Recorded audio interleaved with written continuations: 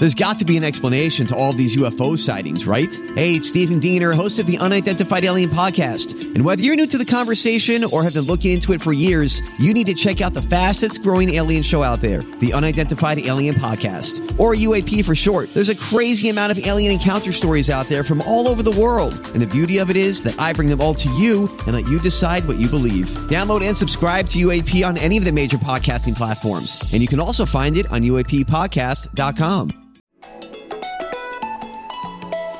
It's Monday, August 8th. From inside the WTOP newsroom, this is the DMV Download, brought to you by the men and women of Steamfitters Local 602.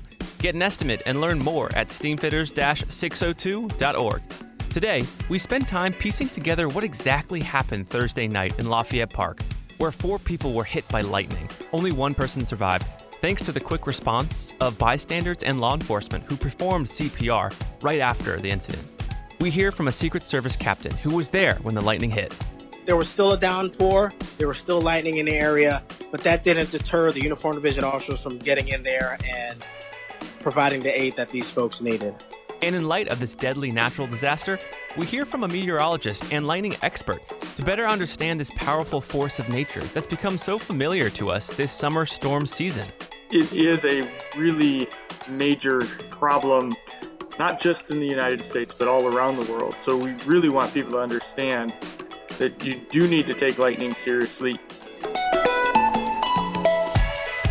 Thanks for joining us. I'm Luke Garrett. Megan Cloherty is off today. On Thursday night... Breaking news. There's been an apparent lightning strike in Lafayette Park in Northwest D.C. The fire department says 4 adults have been taken to the hospital with life-threatening injuries. And by the next morning... Just in the WTOP, we have learned that 2 of the people who were struck by lightning overnight near the White House have now died. D.C. police confirmed to WTOP that an elderly couple from Wisconsin was pronounced dead overnight after they were struck by lightning yesterday evening during the storms. The tragic news continued into Friday night. And we have breaking news now on WTOP. We've just learned that a 3rd person has died in last night's lightning strike in Lafayette Park near the White House. The 3rd person to die was a 29-year-old man. D.C. police say he was among a group of 4 people struck by lightning near a cluster of trees last night. Also killed a couple from Wisconsin. They were in their 70s. 1 other person is fighting for life this afternoon. The lone survivor, 28-year-old Amber Escudero Contustasis of Newbury Park, California, is still recovering and is listed in stable condition. Her family says it was her birthday Thursday, and before she was hit by the lightning, she spent the day canvassing in front of the White House for donations for Ukrainian refugees. In a post on Facebook, her mom says Escudero Contustasis is now able to breathe on her own, and she took her first steps on Sunday. She still suffers from severe burns and short-term memory loss. A GoFundMe page went up Friday to help pay for Escudero Contustasis' medical bills and her uncertain road to recovery. But what remains clear is that the quick action by Good Samaritans and law enforcement helped save her life. They started performing CPR right after the victims were hit by lightning. Vito Maggiolo with DC Fire says this care was essential. We want to make note of the fact that uniformed officers from both the United States Secret Service Uniform Division as well as the United States Park Police who witnessed this lightning strike, we want to thank them for immediately responding to the scene and rendering aid. A Secret Service captain on the scene talked to WTOP about what happened and what he saw. My name is Jean-Philippe Charles. My rank is captain, and I'm a watch commander here at the White House branch. At the time that the lightning strikes occurred, I was actually indoors, but I can see that there was a heavy downpour. So as soon as I heard the call, I immediately grabbed my rain jacket and started making my way to Lafayette Park. So by the time I got up there, we had multiple officers already on scene, as well as civilians who just happened to be in the park as well. They were all in there administering CPR. We had AEDs being brought to the scene and applied to the individuals. They were all in the proximity of the base of the tree. There was still a downpour. There was still lightning in the area, but that didn't deter the Uniform Division officers from getting in there and providing the aid that these folks needed. But how and why did this all happen? For answers, we turn to Chris Vigaski. He's a meteorologist and lightning data and safety specialist with the National Lightning Safety Council. Chris, thanks so much for being here. Yes, thanks for having me. So, Chris, let's start with this Lafayette Park incident. Now it has killed 3 people. What do we know about this strike? On Thursday, August 4th, severe thunderstorm popped up just west of Washington, D.C. and moved across in kind of the early evening hours. And at about 6:49 p.m., the National Lightning Detection Network, which is a network of lightning sensors all around the United States that detect both cloud-to-ground and in-cloud lightning all around the United States, detected a lightning flash at Lafayette Park that struck a tree where several people were seeking shelter from the storm that had just moved in.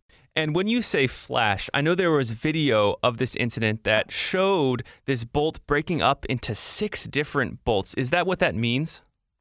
Yeah, so when you look outside and you see a cloud-to-ground lightning flash, it often looks like it's flickering. That flickering process is because lightning is made up of strokes. We detect the individual strokes, which are what looked like those 6 individual bolts. It's just different surges of electricity coming from the cloud to the ground. And you mentioned it hit the tree. There are photos now of that tree where the people were, taking shelter under. There are, charred marks, and it certainly struck that tree. So how did people get hurt if it hit the tree? There's multiple ways that people can be injured or struck by lightning if lightning first hits another object. So the tree suffered what we call a direct strike, which is the lightning actually struck the tree. But you can also be struck by lightning through other means, one of which is called the side flash, which means lightning hits another object before the electricity jumps into you. There is the ground current. So the lightning hits the tree, electricity goes into the ground, and then spreads out for a number of feet away from where it initially struck. Then there is conduction. So if a person is leaning up against the tree and the lightning strikes the tree, they are in contact then with the electricity, and so the electricity comes right into them. And then there's another method which is known as an upward streamer. So for the tree to be struck by lightning, it has to send up electricity to meet the electricity that's coming out of the sky. But humans can do that as well if there's an electric field around them. So that's another way that people could be struck. But in this case, it sounds like depending on how close they were to the tree, it would either be conduction if they were leaning up against it, or a side flash if they were kind of right next to it. And as best you can, for those of us sitting outside kind of the scientific realm and knowing about charges and how all those things work, how does a lightning flash, a direct hit, go into a tree and then jump to a person, a human? Lightning is a very, very powerful electric shock. So if you've ever walked across a carpeted floor in the wintertime and you touch a doorknob and you get that shock, you just created a very small version of lightning. Lightning is millions of times stronger than that little shock that you get. It's thousands of times more powerful than the electricity that runs through your walls. So an electric outlet has about 15 to 20 amps of current. Lightning has 15 to 20,000 or more amps of current. So it's extremely powerful. There's a lot of electricity running through there that's trying to get to ground. So if a tree is struck by lightning, the electricity is going to go through the tree, it's going to go into the ground, but it can also try to find other paths to ground. And if you're right next to that tree, that electricity can jump from the tree to you to then continue down to the ground. And so let's, transition right into how do we make sure that doesn't happen? How do we avoid kind of those 4 types of electrical transference, if that's the right way to say it? How do we avoid that if we're caught in a thunderstorm? Yeah, the lightning safety community preaches a couple of things. One is there's no safe place outside during a thunderstorm. And 2, when thunder roars, go indoors. So anytime that you're outside and there's thunderstorms in the area, you need to start heading to a lightning safe place. And what we consider a lightning safe place is a fully enclosed metal vehicle.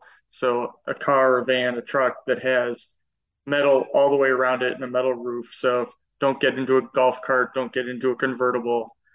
Or you go into a substantial building. And a substantial building is something that has pipes and electrical in the walls. When you're in one of those two safe places, the electricity travels through the metal shell of the car or through the wiring and piping into the ground, and it keeps you enclosed and keeps you safe. Mm. And so, let's say we're in a situation where that's not possible if we're out in a field. Is there anything to do at that point? Yeah, if you are kind of out in the open, what we always recommend is that you move immediately towards that lightning safe place. No matter what the distance is to it, if you have to walk, to half a mile, you just keep moving towards that safe place. Lightning isn't that big. It's only about 1.5 inches in diameter. So it's a very small process. So as long as you keep moving towards that safe place and you don't go near something that's more likely to be struck by lightning, like a tall tree or something like that, you can usually get significant headway towards being a lot safer. A lot of people still like to recommend what is known as the lightning crouch, which is when you try and make yourself as low to the ground as possible. But that doesn't actually minimize your chances of being struck that much. So it makes much more sense to walk or run quickly towards that lightning safe place. Got it. So it sounds kind of like an active posture. Yes. Mm. And, circling back to lightning, can you kind of put into context why it should be really respected? How powerful are we talking here? Yeah, so lightning, strikes around the world billions of times every year. So it's a hazard that people experience every day around the world. It's probably the most common natural hazard that people come across in their life. We mentioned that lightning is thousands of times more powerful than the electricity that runs through your walls. And we have grown up knowing you don't stick your finger in the outlet, you don't, come near that electricity. Lightning is significantly more dangerous than that electricity in your walls. It's hotter than the surface of the sun, so it's 50 to 55,000 degrees Fahrenheit. We get hot when it's 100 degrees. This is, thousands of times more hot than that. And Chris, how would you respond to someone who says, look, there are risks every day, on my drive to work. Why should I be, hyper vigilant of lightning when the chances are so low of me getting struck? Lightning causes about 24,000 fatalities around the world every year and 250,000 injuries. So it is a really major problem, not just in the United States, but all around the world. So we really want people to understand that you do need to take lightning seriously, even though your chances overall are low of getting struck. If you're putting yourself into dangerous situations, you're staying outside during a thunderstorm, or you're not taking the appropriate precautions, that risk goes up.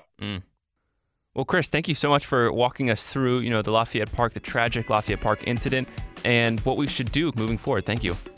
Yep, thank you. And after the break, I talked to a WTOP golf enthusiast about new developments regarding municipal golf courses in D.C. and how 3 of the world's top golf architects are actually going to renovate these courses. Backed by the experience of its hardworking members, Steamfitters Local 602 is ready to take on your next commercial, heating, cooling, HVAC, or refrigeration project. Steamfitters Local 602 adds value to our community through its partnerships with local contractors and building owners, all while keeping the focus on improving the lives of its members and their families throughout the DMV. For work that's on time and on budget, go to steamfitters-602.org to schedule your next project. That's steamfitters-602.org. Steamfitters Local 602. Changing lives. Thanks for listening to the DMV Download.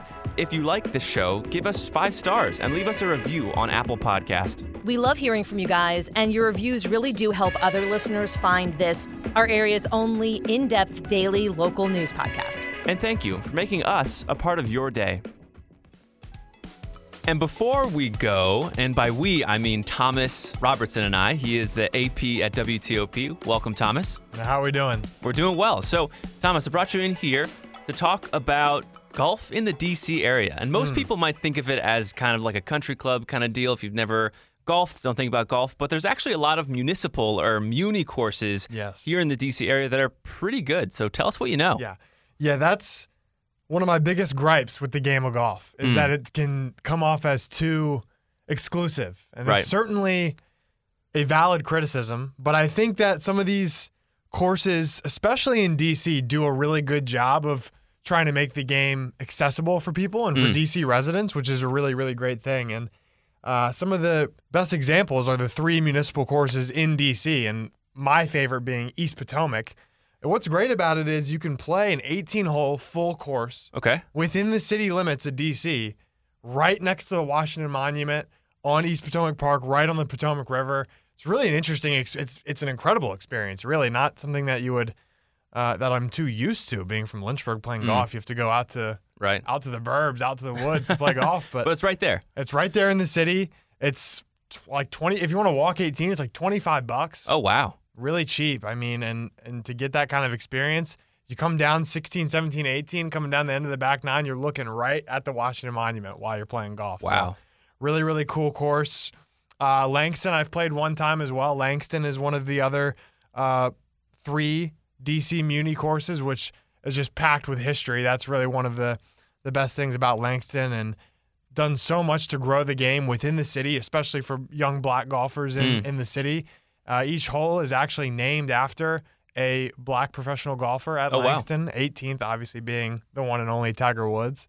So also a really, really cool course. And never played Rock Creek. I played Rock Creek. You've played Rock Creek. I have, yeah. So. I grew up like a stone's throw away from that course. And you are in the thick of it. I mean, you lose balls all the time, but it's all right. I mean, it's a challenging course because you're really, the fairways are just narrow because there's trees, a hallway of trees. Right. But it's a fun course. I got to get out there. But one of the really other cool, exciting things happening is that all 3 of those courses are being redesigned as part of this big project. The National Links Trust won a contract with the city to redesign all 3 courses and maintain all the courses. And some really big names in the golf world and the golf course architecture world. Tom Doak at East Potomac, Hanson Wagner at Rock Creek, and Bo Welling at Langston. Those three groups responsible for some of the top courses in the country. So yeah, I was like seeing world renowned and like world's best when I was looking up these guys' names. Absolutely, absolutely. So why are they doing it municipal? Like I just think it's an opportunity. Like I said, these 3 courses, so much history associated with them, and in the nation's capital, I think just it's one of those things where these guys are kind of wanting to give back to the game and really create a project that's going to give back and get more people involved in the game of golf, which is always a good thing. And the sport is just blowing up after the pandemic. I mean, so many people are playing now, so the demand is there. Yeah, absolutely. I've seen it myself going out. I just love to play municipal courses. I go out by myself and I'll get paired up with random people. And wow. I've met plenty of people just in the past couple of years that just started getting out during the pandemic. It's beautiful to see. Yeah. I love it. Wow. Yeah. Well, Thomas, thanks for giving us the latest on Muni courses in D.C. I love coming on. Thanks for having me. You bet. And that'll do it for us today on the DMV Download. We're sponsored by Steamfitters Local 602. Our managing editor is Craig Schwab, and our music is by Real World. Give us a review and rate our show if you get the chance. And while you're at it, make sure to subscribe so you never miss an episode. You can also follow us on social media where we post content every day behind the scenes. You can find out more about this podcast and become one of our VIP listeners at dmvdownload.com. The DMV Download is a product of WTOP News. Listen on 103.5 FM in the DC area, 107.7 FM in Virginia, 103.9 FM in Frederick, Maryland, online at WTOP.com, and of course on the WTOP News app. Have a good one, and I'll see you tomorrow.